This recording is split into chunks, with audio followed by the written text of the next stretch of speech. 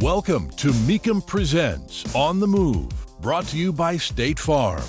It's the show geared toward keeping you up to speed with the latest auto news, event coverage, and expert industry insight. Now, here are your hosts, Matt Avery and John Craman. Hey, and welcome to another On the Move.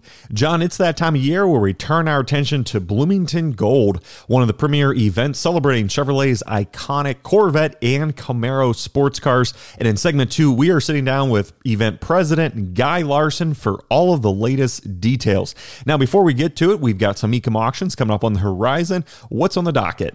Yeah, next one up, Matt, Tulsa, Oklahoma, now in year 2. That's going to run June 9th through 11th. 1,000 cars are expected for that. And then, of course, the Orlando Summer Special, that runs 4 days this year, July 6th through the 9th. Now, there's 1,500 positions available, so they've expanded that auction, and it will be the very, very first time that we will have television coverage from the Orlando Summer Special on, of course, Motor Trend. And on top of that, it is being held at the Orange County Convention Center. That's the big convention center downtown Orlando, where it's nice and cool. Everything indoors on that one, Matt. Looking forward to it. Indeed. Well, John, it wasn't that long ago that you and I were at Dana Mecum's 35th Original Spring Classic. And what a spring classic it was, a truly incredible auction. Now, we gave a couple high-level details on last week's show, but let's dive a lot deeper into the results because there is so much to go into. Well, there is, Matt. We've got, it takes about a week or so after the close of each of our individual auctions to sort of get all of the numbers and everything put together. So here's what we have so far. The largest event in the 35-year history of the Original Spring Classic, $126.5 million. Now, that represents an 18% increase from what we saw last year. And I think an interesting statistic as well, Matt, is in the top 10, 9 of them were over $1 million. And the car at number 10 came awful close. It was that one of two built 71 Corvette ZR2 convertible, lot number S127. It brought a very close to $1 million, $962,500. But I think probably the most impressive part of this whole auction, Matt, is that top 10. Let's just kind of run down exactly what made up the top 10, and then maybe a couple of the backstories behind each one of them. Okay, well, coming in first, we have a 1965 Bronner Hawk Ford, known as the Dean Van Line Special Indy car. This was out of the Ray Evernham collection. He brought a very large group of historically significant race cars, and the claim to fame about this particular vehicle is it was driven by the legendary Mario Andretti to IndyCar titles in both 1965 and 1966, and it sold for $2.2 million. And what's really neat, John, is that was not the only vehicle in our top 10 that had special ties to Indy race activities. We had several other race cars and other vehicles with close ties to the track, and how appropriate for them to be selling at Mecum Indy. Right, and that top seller, Matt, at $2.2 million was really special. That was the crown jewel of Ray Evernham's collection. Working with Ray, we had him as a podcast guest. I was down to his facility a couple of times, helped in the promotion of that entire group of 33 entries, of which 32 were vehicles, and one was a vintage flathead Ford V8 that brought crazy money. But anyway, got a note from Ray later in the afternoon from the auction, a text message, and it was basically, John, thanks so much for your help. Really appreciate it. Exceeded our expectations. And he said, I can't wait to rebuild my collection and do this all over again. I hope he's got enough energy for that. My suspicion is he probably does. Well, a couple other standouts from the list include a trio of 4 GTs, earning the 6th, 7th, and 8th spot on the list. 2 were from the 2020 model year, with the 3rd being from 2019, and that particular one was a Carbon Series. And John, just another reminder that, man, Ford has really capitalized on the historic nature of that model, and they are still uber desirable to collectors. Well, and what's interesting about those cars, Matt, is the current generation, 3rd generation Ford GT still continues to bring roughly double whatever the window sticker was, just as a rule of thumb for those that are hoping that the prices are going to settle a bit to make them more more affordable. Does not look like that's going to be happening. Let's talk about the number 9 car. That was the 65 Shelby 289 Cobra Roadster, $1.1 million. That was the little automatic transmission, just one of a handful with automatics. Silver mink with that red leather interior was stunning. Really brought the money. A lot of people thought, well, gee, it's an automatic. But you know what? The automatics are rare. And if you want to take one of these cars out and you want to drive it, you want to enjoy it, you don't want to mess with the shifting, not a bad way to go. Good point. All right, well, if listeners want to check out all of the results from this year's Mecum Indy, that can all be found at mecum.com. John, let's turn our attention to the world of new cars. And one of the ways that you and I stay plugged in to that scene is through our involvement with the Midwest Automotive Media Association, or MAMA as it is known. You and I have been members for years, and basically that's a regional group here in the Midwest that connects journalists like ourselves with different reps and individuals from the OEMs and allows us opportunity to get seat time in some of the latest cars and trucks. And one of the crown jewels of that organization is the Spring Rally. This is traditionally held at Road America, one of our favorite places to be, and not just a couple hours drive from us here in the Chicagoland area. Now, John, you were not able to go this year, and you normally are always there, but I went up there solo to this year's rally held just a couple days ago, and I gotta say, it did not disappoint. There were over 60 new cars and trucks from the 2022 and 2023 model year. Really gave me a good opportunity to kind of get a feel of what will be showing up in showrooms very soon. One of the main highlights that I was eager to check out was Ford's Lightning pickup truck. This is a vehicle that you and I have talked about for a while, so it was really exciting to actually get behind the wheel. Ford brought out a pair of them, and the one that I got some drive time in was the Platinum, so loaded to the hilt with all kinds of options. But obviously the most important thing here is that electric powertrain. The key thing that I came away with is how much power is really on tap. Man, you put your foot into it, and this truck really does move. First question I have for Matt in regards to the new Ford Lightning, of course, as this is their all-electric truck. Right. Compared to the F-150, the standard gas-powered F-150, what was your first impression? Just how similar it really blends in, because when it comes to these electric vehicles, it seems like automakers really can kind of go down two different paths. One is that they drastically change up the styling to call out the electric nature of the vehicle, make it really edgy, really far out, or have it be more subdued, have it follow more of the traditional design language. And clearly with the Lightning, Ford has done the latter, where if you looked, you really wouldn't maybe at first glance even identify it as the all-electric Lightning, just because it is so similar to the ICE counterpart, which I think is smart. That way it kind of eases truck shoppers into the idea that this has something completely different from what they're used to. And then, so once you kind of get over that and you get to the truck, you get up a little bit closer, you recognize, obviously, I think the wheels and then that front signature with the full width LED bar calls it out as a Lightning, along with some side badging. But other than that, John, it really blends in well. The other big change that customers are going to see is up front, where now in place of a big traditional gas engine, there's a big storage area. So that's really neat. And then obviously certainly behind the wheel, that's going to be the biggest change, is that when people put their foot in it, man, this truck really, really moves. All right. Well, one of the most anticipated cars, you and I have been talking about this for the past year or so. You got a chance to get up close and personal. I have not seen one in person yet, and even more, you had a chance to drive it, and that is, of course, the all-new Nissan Z. That'll be coming out in the 2023 model year. Once again, start with your impressions of the car visually, and how many did they have there? Well, they had a pair. They had a red and a blue example. Right. And I got to say, John, it lives up to the hype. You said first seeing it. It really does stay true to the personality of the concept car that had been making the auto show circuits for years, which I always think is a great first indicator of an automaker's commitment to the flavor of the vehicle. Because I feel like we've seen so many times a concept car make the rounds, and then what actually makes it to showrooms is so different. It really doesn't have any DNA. Not true with the Z. It really has that charm, that personality. Of course, what really matters above that is the driving. And I got to say, after driving both back to back, I started with the automatic, which is a 9-speed, before moving to the manual, which is a 6-speed. Both were paired to the same 3-liter twin-turbo V6, producing 400 horsepower.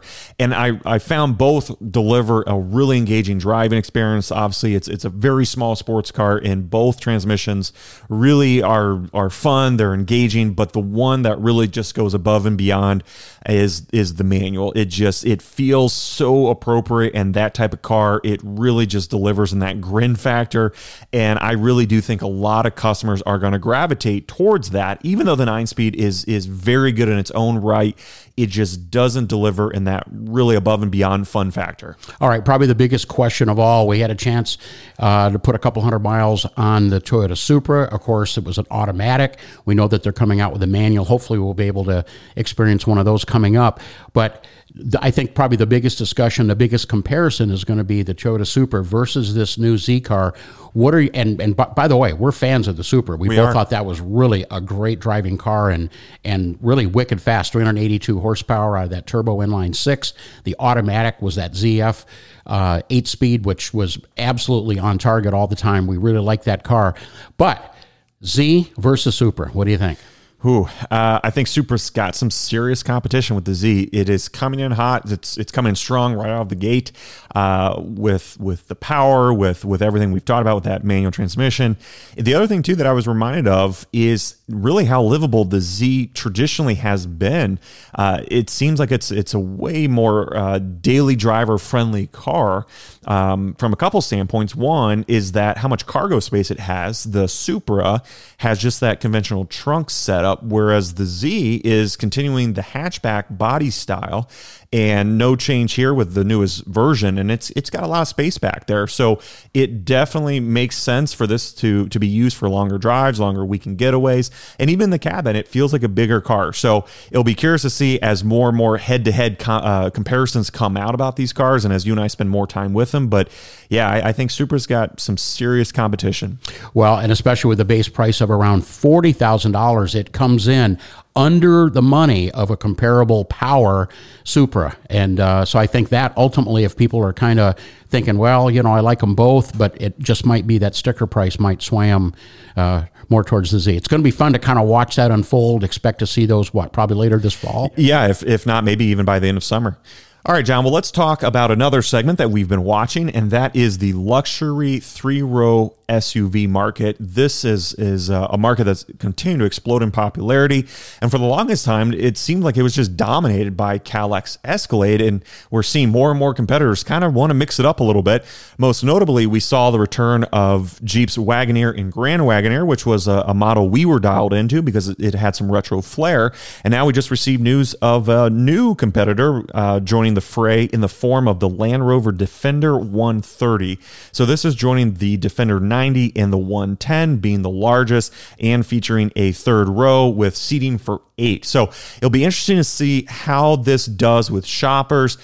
Going back to the Wagoneer, it seems like that really had a lot of momentum at launch, but it just didn't seem to resonate with shoppers. So it'd be interesting to see, can the Defender 130 make more of an impact? And just a reminder to everybody that actually those numbers of the 90 and 110, 130, they all mean something, and that's the wheelbase. So yeah, that is really at 130-inch wheelbase.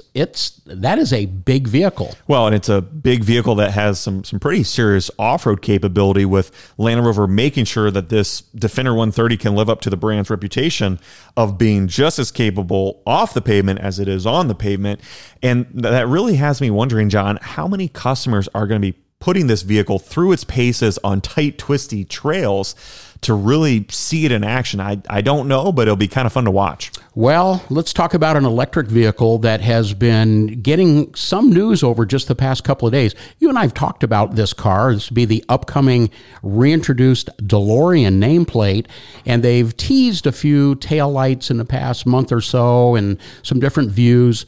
We really weren't sure how retro it's going to be, but now, in advance of the official reveal at Pebble Beach this year, that'll be in August, we do see that they have shown us some pictures of it. And while it's a very sleek sedan overall look and it has gull-wing doors, not sharing much else with the traditional DeLorean. Right. And this was something that you and I had talked about at length about what approach would the company take with bringing back such an iconic model. And I got to say, John, after seeing what they've teased or shown off, it kind of makes sense that it's almost a reimagination of the iconic DMC-12, like you touched on. The gull-wing doors certainly harken back to the earlier model, but it also adds the benefit of being a 4-seater as opposed to being a 2-seater.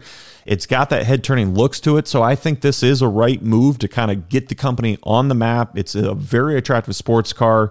I just don't know, will it polarize the faithful who kind of wanted to see the DMC-12 brought back and just give an electric powertrain? I personally really like the design. I think it's attractive. I think it's a very sleek, sexy 4-seater. And if DeLorean can bring this thing to market, I really think they'll have a winner on their hands.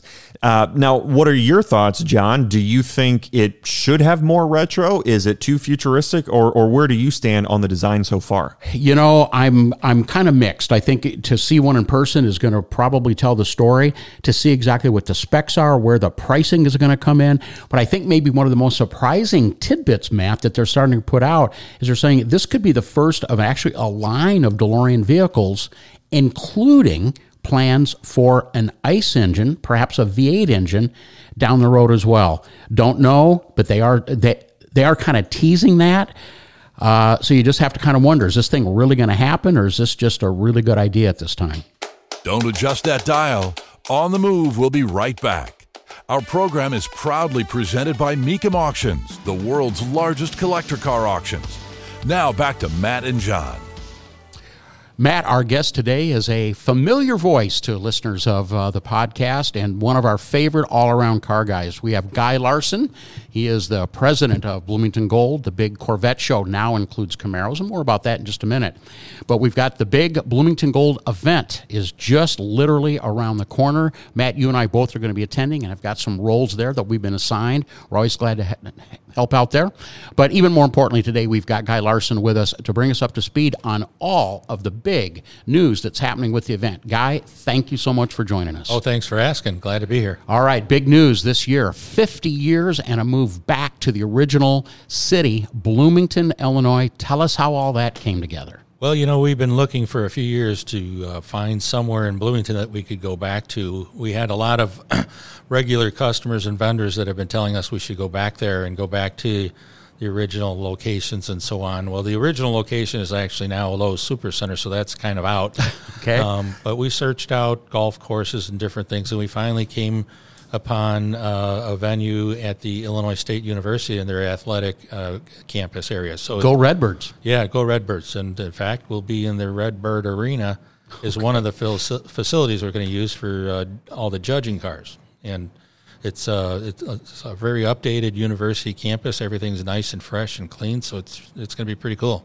So what has been the overall general interest in the event this year, and how has the move to Bloomington, back to Bloomington, seemed to have affected interest? It's interesting. You know, you always are thinking you have to change and do new things, and we went to this direction of doing an old thing, go back to where you were and do old stuff you used to do, and it's taken off like a rocket. People are very excited about us going there. The community is really supportive. Both of the mayors have given me their personal phone numbers to call if I need anything. They say, don't call the staff, call me. That'd be Bloomington and Normal? Bloomington Normal, Got I'm it. sorry, yes. Okay. So everybody's into it, and I think it's going to be really exciting. And the cities are campaigning to have people come out and see the cars and see everything going on. They're putting together the road tour logistics, so to speak. We mapped out where we wanted to go, but they're putting it together and they're promoting to have people camp out on the road tour and watch the cars go by like the old days. So it's going to be pretty neat. So that would be, let's talk about the road tour for just a moment. That would be Corvettes and Camaros are included this year. Yep. On the road tour. Sure. That will follow a pre-planned course that auto enthusiasts or anybody along the route can actually see the cars come by, correct? Yep. A couple highlights of that tour. It's a kind of a lengthy tour, but it's going to take off from the campus and head into Old Bloomington, they call it, and around the town square, and people are going to be positioned there to wave and, you know, to watch the cars go through the city. It's going to head from there and head straight north and catch part of the old original Route 66. Oh, fun. Very cool. We're going to run the cars up Route 66 for a while. Then they cut off of that and head farther north and go around Lake Bloomington, which was the Route 66 and Lake Bloomington were both used in road tours back in the 80s and 90s. So we're kind of going back to what was done in those days. So clearly not just a static car show, lots to do, lots to see. On top of the road tour, you've also got a couple other special evening events that kind of all are circulating around a special Corvette-themed movie. Yeah. Fill us in on what are some of these special events, and then what's the details on this film? The film. Okay, so let me first wrap up the tour. When the tour concludes, it heads back down into Normal. There's the cities of Normal and Bloomington. It heads into Normal. The city of Normal is throwing a party for all the Corvette and Camaro people who come. They're putting this party on. Really? Bands and food and all kinds of stuff. And the public is welcome there as well? Yep. Okay. Yep. So other things we're doing on Thursday evening, we have a gala opening of what we call the Gold Collection, this very, very special invitation cars that are on display. It's a ticketed event. You buy a ticket, and you get drinks and hors d'oeuvres, and you get to see these cars being introduced for the show. And we've got some amazing Corvettes, if I could just rattle off a few. Yeah, sure. So for people who follow Corvettes, we have a 1963 Grand Sport, one of 5 that were ever made. A real one. A real one. I've never seen one in person. See, that's what I mean. You do not see these cars. This is stratosphere kind of car. We've got 2 of the cars that raced at Le Mans in 1960 and one that won its class, and we'll talk about that and then come back to that in a minute. We've got a ZL1 Corvette. There were 2 made. We have one of those. We have a 67 L88 Corvette with 12 miles on it. There were only 17 of those existing anymore, the 67s, and on and on and on. We've got the ZR2 convertible. There's only 2 of those made. We've got one of those. We've got a ZR1 convertible from 71. There's 1 convertible made. We have that. And it just keeps going. Cars, all kinds of fabulous cars. So during that evening, we're going to show a couple of movie trailers. And one of them is a trailer about a famous car collector named Ed Foss, who passed away last fall. And this man who is coming to our event, Michael Brown, is a movie producer. He did a movie about Ed Foss, the low-mileage Corvette King is what it's called. So it's a little trailer about Ed and his cars and his life. Both Mecum customers, by the way, Mr. Foss and Mr. Brown. And then he's also going to show another trailer for the movie called The Quest, which came out about a half a dozen to 8 years ago or so. And the movie is about a famous car collector and show promoter named Chip Miller from Corvettes of Carlisle. And Chip had a quest to find this 1960 Le Mans Corvette race car, which he did find, and he finally attained it and was having it restored by a famous shop, Kevin McKay in New York, and making it back to how it originally was, and it's enormous detail. And along that journey, Chip Miller got a rare disease and passed away pretty quickly. His son picked up the quest, so to speak. Right. The car was completed, and Lance Miller, the son, took the car to Le Mans 50 years after it had won the race, and he took it to Le Mans to do a lap around the track pre-race with the original race car driver. The man was 80 years old at the time, and he drove the car around the track at Le Mans. So it's a great, great movie. They're showing a trailer for that because we're going to show the whole movie Friday night. So it's telling people, here's what this is about. Friday night, we'll show the movie at Downtown Normal Theater. It's an old-fashioned movie theater. It's really kind of cool. Only holds 200 or 300 people. And Michael Brown, the producer, will be there. Kevin McKay, who built the car, restored the car, he'll be there. Lance Miller, who finished his father's quest, he'll be there. Erwin Croy, who owns the car now will be there. They'll be there, and after the movie, they'll answer questions about the car and the movie and all that stuff. So that's pretty neat. Well, I know one of the other big components that guests look forward to is the Gold School, a great opportunity for people to come out and attend some seminars and lectures on things relevant to Corvettes. And John and I are delighted again to be invited in and be speaking. John, why don't you give listeners a tease? What seminars or what topic will you be covering in your time? Well, I always have a good time sharing information about the auctions and how auctions work. So I kind of loosely title it Inside Auctions and the Collector Car Market. Going to be very heavily geared to Corvettes and a little bit towards Camaros, and that's going to be both doing one both on Friday, June 10th, and on Saturday, June 11th. But what I'm really looking forward to, Matt, and I know you're going to be doing one as well, is a very special, we're going to actually kick off the Gold School with a discussion between Guy Larson, who's here with us on the podcast, and the original founder of Bloomington Gold. That would be David Burrows, another one of our really good friends. So we're going to hear, and I'm going to help moderate and guide a discussion between these two guys representing really both ends of what makes Bloomington Gold so special as really the premier Corvette event each year. How about you? What do you got going on there? Well, as you mentioned, I've signed up to do two different seminars, one on Friday, and that is my popular Quest for 427 seminar based on my research into Chevrolet's Copo program and talking a little bit about how the legendary Yenko Camaros and Chevelles came about and really how everyone was scrambling to install a 427 under the hood of first-gen Camaros. And then my second seminar is brand new. It will debut for the first time at Bloomington Gold. It is called The Rise and Fall of GMMG. That name will be familiar to any fourth-gen Camaro enthusiast. They were one of the predominant powerhouses of fourth-gen Camaro modifications, working with some legendary dealer partners like Berger Chevrolet and Earnhardt Chevrolet. And one of the reasons why I wanted to debut it here, John, is not only is it a very timely seminar as those cars are on the rise, but also they were known for incorporating a lot of Corvette parts with their Camaro modifications. So, so I encourage people to come on out. That will be on Saturday. Any other events coming up, Guy, during the Gold School presentation that you'd like to mention? Yeah, there's a couple other good ones. First, I want to try to get to Matt's seminar. I'd like to learn some of that. That'd be interesting. But we've got another seminar that's on early Corvette race cars, and we've got Mr. Bergen, who owned a race team in the 60s. He'll be there. Kevin McKay, who I said has built some of these race cars.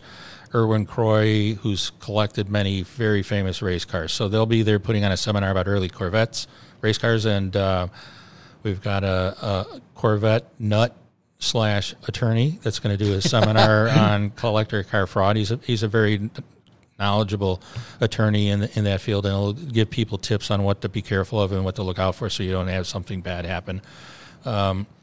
Then we've got another one on the Restomod judging and how Bloomington Gold does Restomod judging, because people don't really understand what we're doing there. So that's something we began doing about 3 or 4 years ago. We judge modified and Restomod Corvettes, and this seminar will explain how we go about determining how one is better or not than another and how many points you get for different things and all that. So, well, I think it's a good time to talk about really what I consider to be the heart and soul of what Bloomington Gold is all about, and that's the judging. Now, we know there's plenty of other events going on, and I'm interested, Guy, to see kind of what your thoughts on the participation of general Corvette enthusiasts versus how many are going to be there specifically getting their vehicles judged. But let's talk about the judging a little bit. How's the judging shaping up so far this year, and does that continue to be a very popular part of the show? You know, it's always popular, and it's also critical to our show. It's what we do, even though it'll be about 80 some cars we're going to judge, and we'll probably have 3,000 or 4,000 Corvettes attend the event. So it's a small part of the Corvette footprint, but they're very significant cars. They're cars that are basically what we judge at Bloomington Gold is how accurately a car represents how it left the factory. Okay. So we judge it not against the car next to it, but against how it left the factory. And that's always been a standard that holds up. So, you know, if it was judged 10 years ago and it did really, really well, somebody still knows that car is an authentic car. So that always draws a crowd, people watching it. People come from all over the country to bring their cars to have them judged. And we're doing Camaro judging also, and we're doing this Restomod judging. Taking a step back, let's talk next about the overall interest in the Corvette model. Guy, you are in a perfect position to gauge interest. You're right at the epicenter, as it were, of Corvette love, with so many owners getting together and staying in constant dialogue with them throughout the year. What's your sense about just the overall interest in Corvette? It certainly seems like there's no lack of interest with the current C8 generation being a smashing success, and higher and higher performance trims coming out on a regular basis now.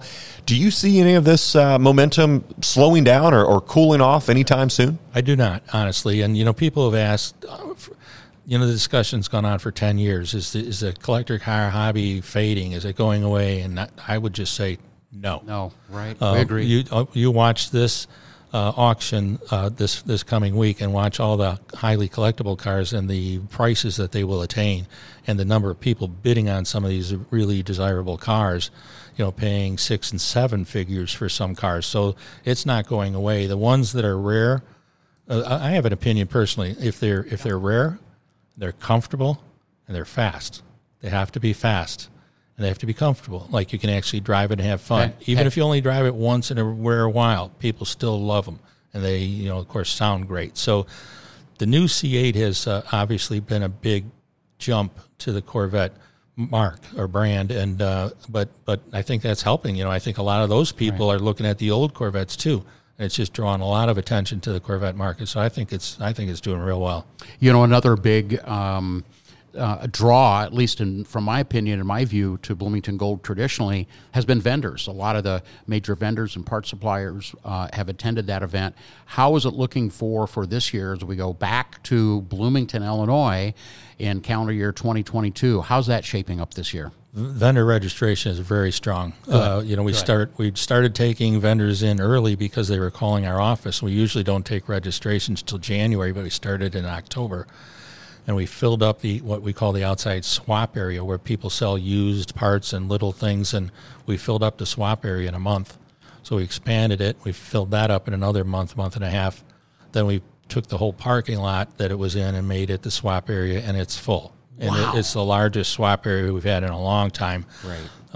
You can find anything from, like turn signal bulbs to frames. There's everything in between. And then, of course, there'll be some cars for sale. Not a great deal of the cars for sale, but there'll be some. So that's going extremely well. And we've got some interesting vendors, doing demonstrations of, not sandblasting, powder blasting cars and some other things like that being demonstrated.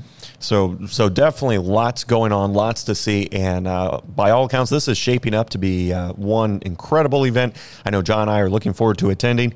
If listeners want to find out more, head over to bloomingtongold.com. Guy, as always, it is a pleasure. Thanks for the updates, and we'll see you very soon in Bloomington. Okay, thank you very much for having me. You've been listening to Mecum Presents On the Move, brought to you by State Farm. For more information, visit Mecum.com. And join us again next time as we take you inside the world of muscle and collector cars and more.